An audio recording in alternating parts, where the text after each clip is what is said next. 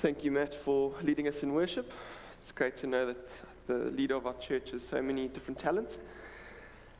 Good morning, SBC. I hope you're all doing really well. And I think during these tough times, it's always a great thing to remind ourselves that we serve a God who is still in control. Just as Matt mentioned, He's the Lion and the Lamb. And so, yes, He's still in control. He's sovereign. He's over all things. But He's not over all things in some sort of a dictator, distant, cold sort of way. He is a loving Heavenly Father, and He eagerly wants us to approach Him in prayer. And so that's what we're going to be discussing today. And so the title of today's sermon is Prayer and Persecution. You see, He delights to hear from us in the good and the bad times. But I see these tendencies in my own life where I sometimes view prayer as more of a religious chore and a duty, something that just has to be done instead of something that I really love to do. And so I'm hoping that through today's sermon, we'll be able to learn a few things about how to eagerly desire approaching God in prayer.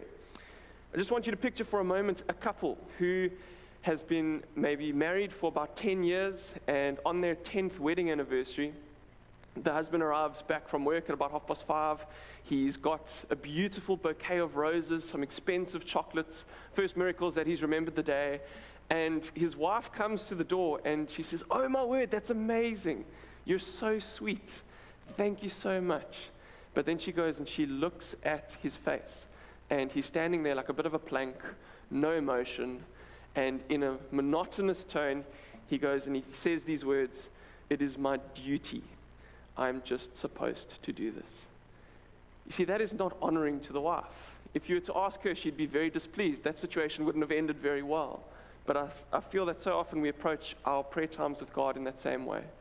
That it's just something that we are supposed to do instead of something that we absolutely love to do. That we get to lay our prayers and our petitions and even our complaints before God in prayer.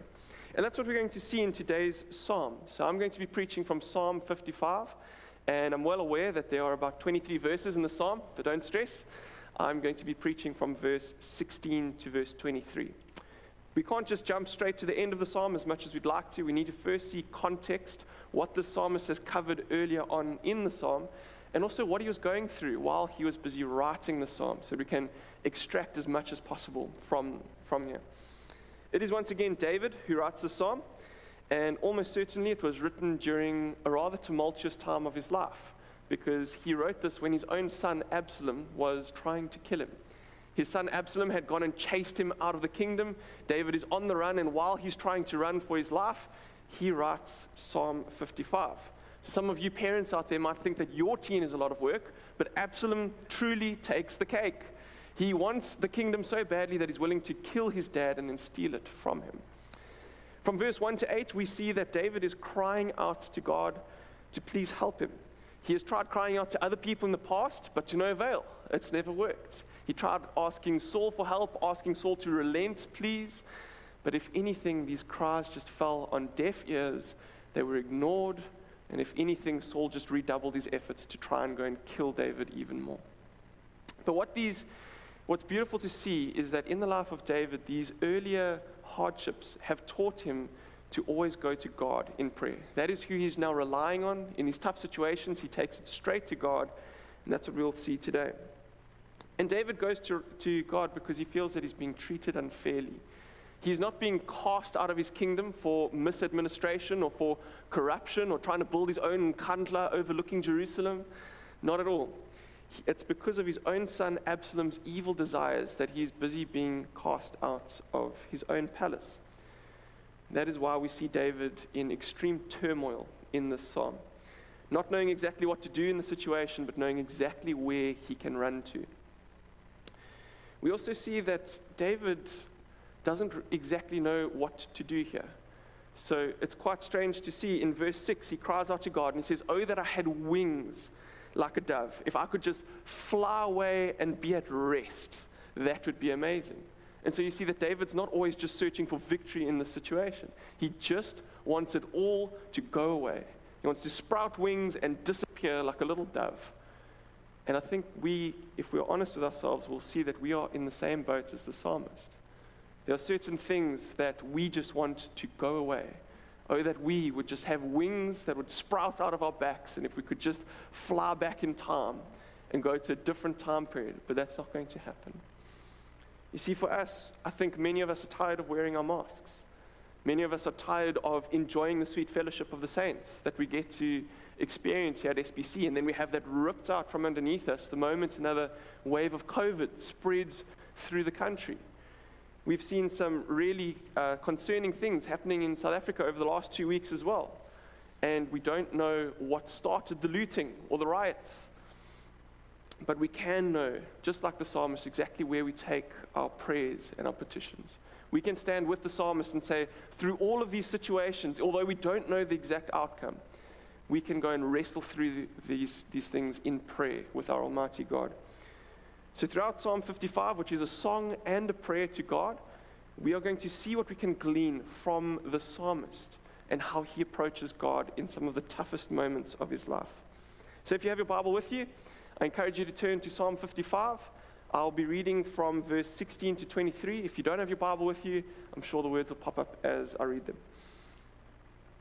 But I call to God, and the Lord will save me. Evening and morning and at noon, I utter my complaint and moan, and he hears my voice. He redeems my soul in safety from the battle that I wage. For many are arrayed against me. God will give ear and humble them. He who is enthroned from of old, because they do not change and they do not fear God. My companion stretched out his hand against his friends. He violated his covenant. His speech was smooth as butter, and yet war was in his heart. His words were softer than oil, and yet they were drawn swords. Cast your burden on the Lord, and he will sustain you. He will never permit the righteous to be moved. But you, O God, will cast them down into the pit of destruction. Men of blood and treachery shall not live out half their days, but I will trust in you. See, throughout the psalm, the main focus is prayer, which should be a core practice in the life of any Christian. And so my first point for today, point number 1, is that God will hear me. You see that the psalmist is convinced that God will hear him, but not only that, that God will save him from the situation. God hears the prayers of the righteous, and he doesn't just stand by idly as chaos reigns. But David also isn't doing nothing. You'll see in verse 17, it says, evening and morning and at noon, I utter my complaint before God. You see, 3 meals sometimes aren't enough for our own physical bodies. I know for me, certainly not. I eat throughout the day. Amen, says Matt. But our soul needs prayer even more than our physical body needs food. And so we need to be feasting on Jesus throughout the day, not just when we have a meal placed in front of us, not just when we go to bed that night. We need to make sure that we are constantly feasting on Jesus throughout the day. And you can see that the psalmist is not just reigniting his prayer life quickly because things are now starting to go pear-shaped. He is familiar with God in the place of prayer. 3 times a day, there's consistency there that is not just built up overnight. He didn't just start quickly praying to God as much as possible to try and get what he wants and get the situation sorted.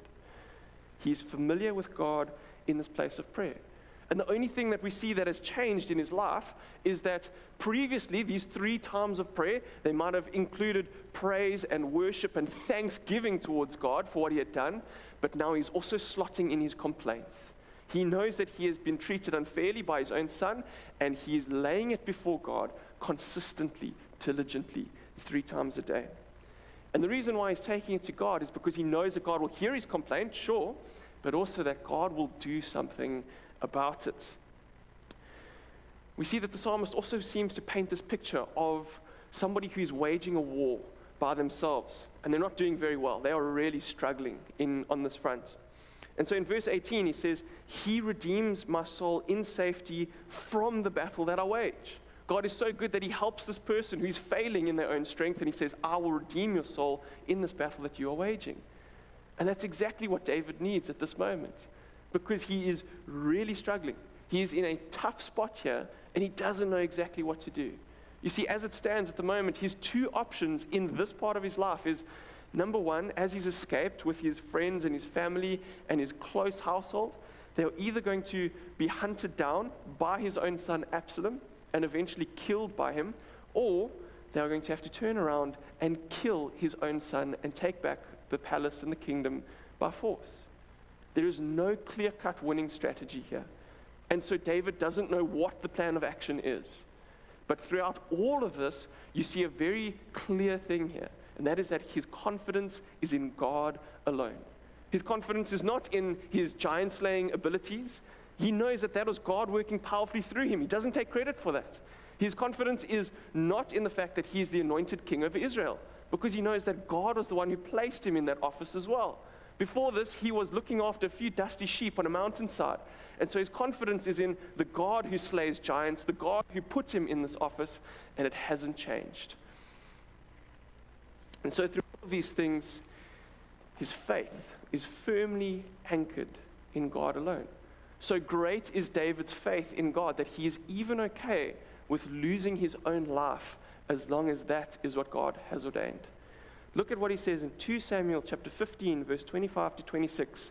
And this is busy recounting the story as he and his close friends and his companions are leaving the city of Jerusalem. He says these words, "Then the king said to Zadok, 'Carry the ark of God back into the city.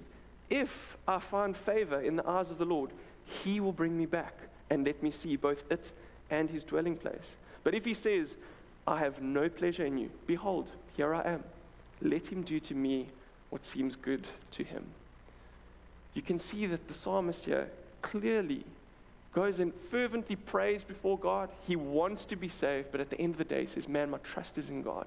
He will do the right thing. He is God, and he trusts him. Next, David knows God's character. He knows that God opposes those who are proud and lofty, and yet he gives grace to the humble. And so he says in verse 18 that God will humble them. He'll bring down these wicked people. And they are no match for the God who has existed from all ages and who's over everything. They simply stand no chance against David's God. And so the only characteristic that these evil people seem to share with God is that they too are unchanging. They are unchanging in their wicked deeds, in the way that they are persecuting God's people. They're trying to make their own plans come into play, whereas God is unchanging in his righteousness, in his holiness. He is unchanging in his steadfast love towards his people, but he's also unchanging in his justice. And so that's why the psalmist goes and he looks at the situation. He looks at his own son, who he does love. He sees how his son has set himself against God and against God's plans. And he logically concludes, God will level them. They don't stand a chance. My second point for today is that people persecute us. And for my second point, I'm going to be drawing on verse 20 and 21. It says, "My companion stretched out his hand against his friends. He violated his covenant. His speech was smooth as butter, yet war was in his heart. His words were softer than oil, and yet they were drawn swords." You see, it is, of course, extremely tempting for us to go and demonize certain people when they treat us badly. We want to paint them a certain way. We don't want other people to say nice things about them. And so we would like to believe in our minds that the reason why they are that way is because they're such twisted individuals. It's because they weren't given enough time or love or attention as a child. That is why they are such terrible human beings. But in reality, they are people. They are people. They might be searching for something good, but they're doing it in a way which God certainly wouldn't approve of. And if we were really honest with ourselves, I think we would agree that we've all done things a certain way that God does not approve of. And so that's why point number 2 is people persecute us. It's not called the filthy, evil wretches of this world persecute us. People persecute us. And the psalmist actually takes it a step further. He doesn't say just people on a normal level. In verse 20, he says, "My companion has stretched out his hand against his friends." See, he would count this person who's busy rebelling against him and who has betrayed him as his own companion. And that makes the betrayal so much more difficult to bear. The story is told of Julius Caesar, who was a great emperor in Rome. And he was betrayed by somebody who was very close to him. As the assassins were coming to kill him, he put up a ferocious battle. He fought off assassins for as long as he could, but one of the assassins' masks slipped, and it was Brutus, who was very close to Caesar. And it was said that at that moment he gave up completely. It was too much for him to bear. And you see, here in this story, David is also being betrayed by somebody who's so close to him. It is his own son, Absalom. His own son who he would have raised, he would have helped grow up in the palace. They probably would have had little sword fights with wooden swords when he was younger. He might have taught him how to shoot with a bow and arrow and maybe how to fight later on. And instead of David being rewarded by getting a great retirement village in his old age, he now finds himself on the run for his life from his own son.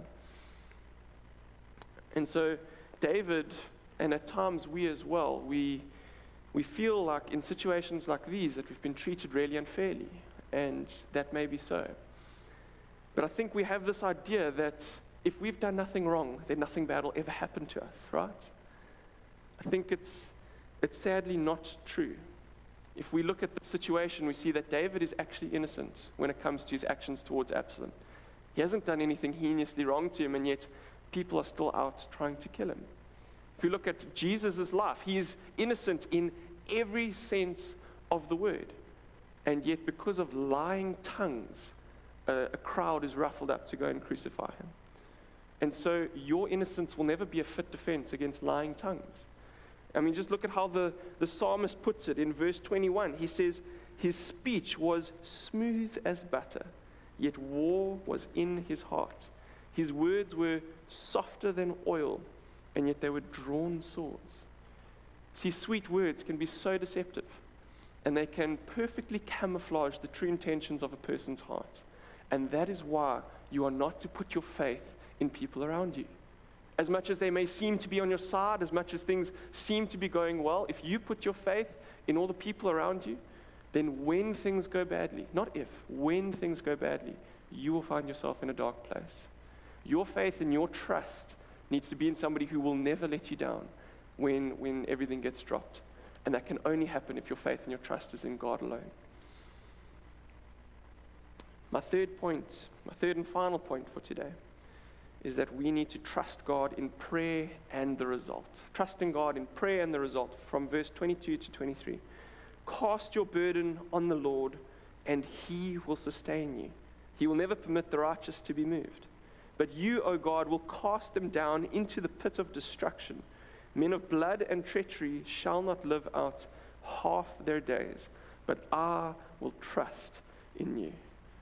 See, this is where we get the title of the psalm, which is Cast Your Burden on the Lord. I just want you to dwell on that for a moment. How amazing is it that we get to take our burdens, the heaviness of life, the things that we can't adequately deal with, and we cast them onto our loving God. Jesus also, he reiterates this promise to us. So we know this is not a specific promise made to a specific king like David. This is something that God encourages all of us to do. Man, when life gets too much, Jesus says in Matthew chapter 11, verse 28 to 30, come to me, all who labor and are heavy laden, and I will give you rest. Take my yoke upon you and learn from me, for I am gentle and lowly in heart, and you will find rest for your souls. For my yoke is easy and my burden is light. Do you not find it strange that earlier on in our psalm, the very thing that David cries out for, that he might just sprout wings like a bird and go off and be at rest, is the very thing that we are promised by Jesus. That if we would just come to him, if we would stop trying to do it all in our own strength, stop trying to handle everything and control everything into your side of the court, if you just take it to Jesus, you would have this rest that we so desperately need. In 1 Peter chapter 5, verse 7, we're encouraged to cast our anxieties upon him because he cares for us. I just want you to hold that in contention with what Matt mentioned again in worship, is that he is the lion, he is strong, he is able to take all these things that you cast upon him, but he wants us to give them over to him because he cares for us. He is the lamb, he is loving and he is gentle towards us. And just think about how much more we can approach God now than the psalmist can. You see, the psalmist went and he approached God based on the animal sacrifices. His sins were covered by the blood of sheep and goats. And then we have ourselves in the New Testament. And we are sons and daughters of God. We are adopted into his family. Our sins have not been covered. They have been removed as far as the east is from the west. And our sins have been atoned for, not by the blood of sheep and goats, but by the blood of God's perfect Son. And so any right that David ever had to go and approach God and to lay his prayers and his petitions before him, we have far more. We have far more.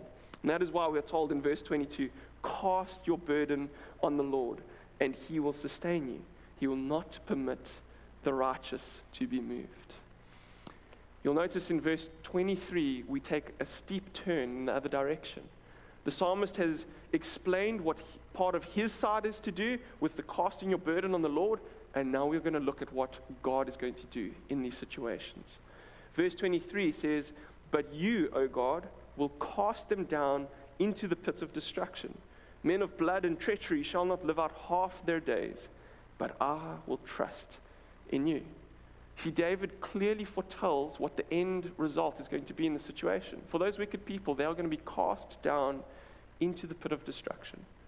And yes, punishment is not always instant. We see that being cast down into the pit of destruction would only happen once these people have come face to face with God and they've been judged.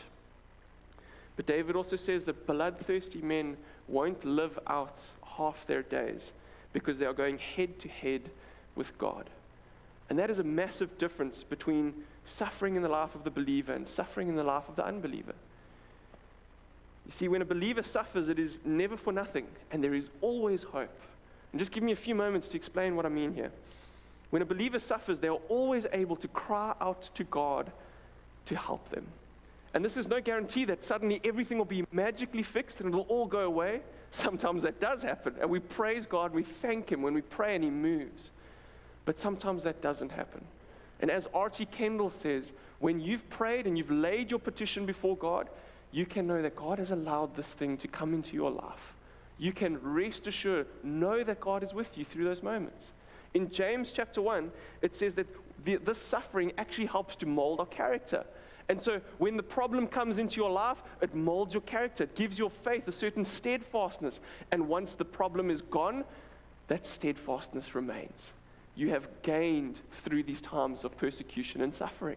Not only that, but what 2 Corinthians chapter 1, verse 3-4 says, blessed be the God and Father of our Lord Jesus Christ, the Father of mercies and God of all comfort, who comforts us in all of our affliction, so that we may be able to comfort those who are in any affliction, with the comfort with which we ourselves are comforted by God. And so sometimes tough things happen to you, and it gives you a steadfastness in your nature and in your faith in Christ, and other times you'll be able to use the same comfort that God gives you to go and comfort others. But always, in the life of a believer, pain is never without a purpose. And God will stand with you through those moments, and you'll always have hope that God might remove them. But what about pain in the life of the unbeliever? See, for them, pain just hurts. It is terrible and it accomplishes nothing. God is not comforting them through their affliction. And the Holy Spirit is not slowly molding them more and more into the image of Christ through these times. In fact, the psalmist in verse 23 reveals a really scary fact, and that is that it is God himself who is busy afflicting these people. And that there is no hope of the suffering ending because they have fallen into the hands of a righteous and holy God. And nobody can deliver anybody from the hands of our God. Or as Isaiah chapter 43 verse 13 says, even from eternity I am he, and none can deliver out of my hand. When I act, who can reverse it? And so any and all pain that the unbeliever experiences throughout their whole life is just a drop in the ocean compared to the eternity to come. That is why Hebrews chapter 10 verse 31 says, it is a fearful thing to fall into the hands of the living God. It is truly a fearful thing. And the reason why I'm going into such detail here on what God's actions are in the situation is so that you would know and rest assured, leave it to God. It is not your lot, Christian, to go and take up your swords and to go and fight these people and to try and even the odds. Know that God does an excellent job of what he is doing. And wherever humans try to intervene with his work or to try and make it a bit better, like we did in the Garden of Eden, it never goes according to plan. And so that's why in verse 23, the psalmist arrives at the conclusion that God will take up the case of the righteous. He will fight for them. He will severely outmatch anybody who raises their head against the living God. But the psalmist also goes and he ends off with this last phrase, which we really need to take home today. And that is, but I will trust in you. Let other people trust in their wickedness, in their sly ways, their deception. But for you, say, I will trust in you. His lot is to trust in God. He knows that God will go and deal with people and deal with them, measuring out justice perfectly in the way that only He can. But for the psalmist, he says that he won't play any part in halving a person's days. He won't go and pronounce harmful judgments on these people for what they have done, even though as a king he would have every right to do that. He would have that sort of power. He acknowledges that that is God's part of the court, and he won't go onto that part. He says for him, he will trust in God. And I feel that that is the wisdom that we really need to take away from today, is that when things are out of our control, it's okay, because it's still in God's hands. And so we can say, rest assured, even if we're going through pain, God is using it for something. And we will trust in God. As I wrap up, I just want to remind you that this psalm is written by somebody who is in desperate need. And so if you are also in desperate need, you also need to approach God's throne in prayer. It is the best possible outcome from any problem is that you were to get closer and closer to Jesus. And we see that Christ set such a perfect example for us in how to do this. The night before he's about to be crucified, he's found praying in the Garden of Gethsemane. He's sweating drops of blood because he's so anxious for what is about to happen. And he prays these words. He says, Father, if it is possible, would you please remove this cup from me? But he doesn't end it there. In absolute humility and in trust for God the Father, he carries on, he says, yet not my will, but yours be done. And does that not sound so similar to the way that the psalmist ends things? He says, but I will trust in you. Jesus says, yes, if you can remove this would be so great, but not my will, but yours be done. So yes, earnestly pray, lay your petitions before God, but at the end of the day, say, Lord, not my will, but yours be done. Matthew Henry once said, let us never be weary of praying often, for God is not weary of hearing. He shall hear my voice and not blame me for coming too often. The more often, the better and the more welcome. And so for you, believer, I encourage you, reach out to God in prayer. These moments where you feel that you're drifting away from God or growing cold in the place of prayer, make sure that you make a concerted effort to approach God's throne of grace through the blood of Christ. Psalm 116 verse 2 echoes the same thought. And I love the way that the NLT puts it. It's so beautiful. It says, because he bends down to listen, I will pray as long as I have breath. Let us be like the psalmist. Let us pray as long as we have breath in our lungs, because that is about as long as we will need Christ forever and ever and evermore. Joe is going to lead us in a time of response. The purpose of the time of response is that we just take a moment to reflect on what God has said to us, to not quickly dive into the next section, but really just take a moment to say, what has God said to us this morning? So just take a moment. What is something that stood out to you? Bryce said during the sermon, he says, our faith is firmly anchored in God alone. Where have you been putting your trust? Has it been your skill? Has it been others? Has it been governments? God is in control, and he is in control lovingly so. What can you take to him? What do you need to take to him and lay at your Father's feet in prayer? If our faith is anchored in God alone, then we need to feast on Jesus often. How's that going? How can you pray more this week? How can you feast on him like the psalmist did, morning, noon, and evening? What can you commit to doing a little bit more this week too. Before we pray, I would love to read this hymn that I was reminded of as Bryce was preaching. What a friend we have in Jesus, all our sins and griefs to bear. What a privilege to carry everything to God in prayer. Oh, what peace we often forfeit. Oh, what needless pain we bear, all because we do not carry everything to God in prayer. Have we trials and temptations? Is there trouble anywhere? We should never be discouraged. Take it to the Lord in prayer. And here it is. Can we find a friend so faithful, who with all our sorrow share? Jesus knows our every weakness. Take it to the Lord in prayer. Let us pray. Lord, we are so thankful that you're a God who hears, that you're a God who bends down and listens to our prayer. Oh Lord, we are thankful that you are attentive to us, constantly looking at us, constantly listening to us. That as Matthew Henry says, you never get bored of hearing our voice, but we can come to you often. And this is a privilege that has come at a cost. It has come at the cost of Jesus dying on the cross for us, that we might know you and enjoy you, but also that we might communicate and have a relationship with you. So, Lord, we want to take this as seriously as we possibly can. We want to draw as closest to you as we possibly can. We want to have this intimate relationship with you, and to do so with prayer. And we're thankful, Lord, that you care about that and you want that. Would you help us? Would you stir up in us a desire to love you more and to do so through prayer?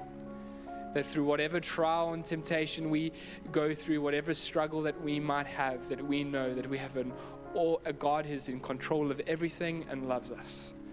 And that we would love you and communicate that through prayer. In Jesus' name, amen. We're going to sing our last song. Let's respond to God in worship. Yes, Lord, as David learned to train his song to be sung to you, Lord, in prayer. The psalm that we had this morning, we pray, teach our songs to rise to you, Lord. So grateful that you are the best teacher ever, Jesus. You're the Lamb that has suffered, Lord, and it's wonderful to know that we haven't been yet in that place where you've shed blood in order to submit to the Father's will. How much more can you bear with us, Lord? Teach our song, Jesus. Come teach us this morning.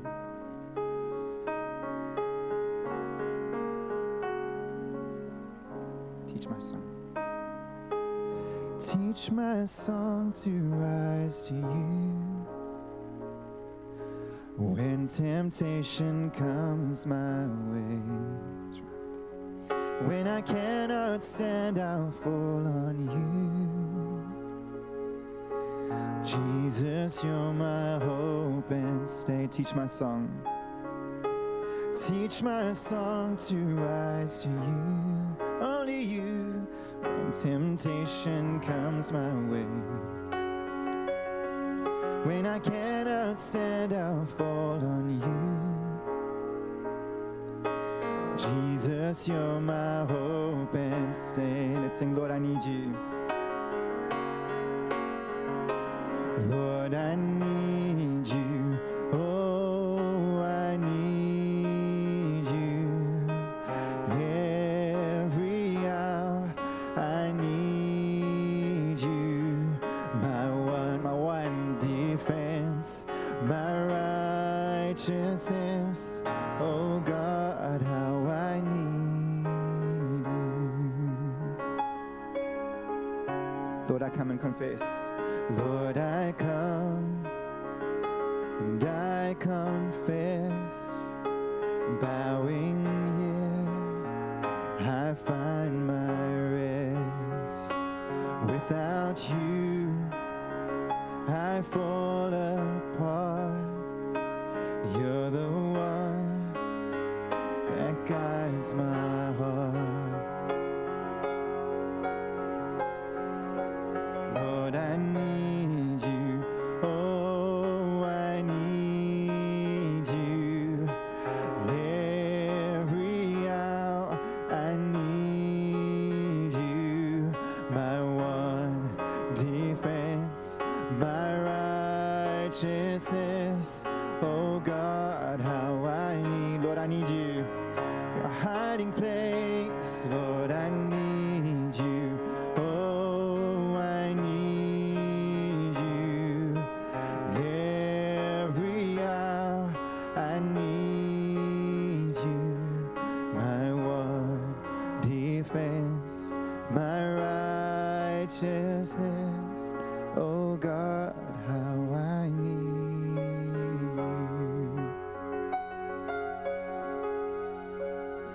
'Cause you're my one defense, my righteousness.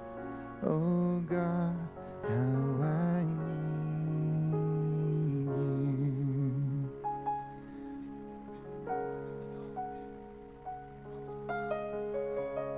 A shaky ground when everything else is not firm beneath our feet. Lord, we get to enjoy and know that you are our hope and our stay. You are a firm rock in which we can cling on to and hold on to, and not only just hold on for dear life, but enjoy you, to have life in you.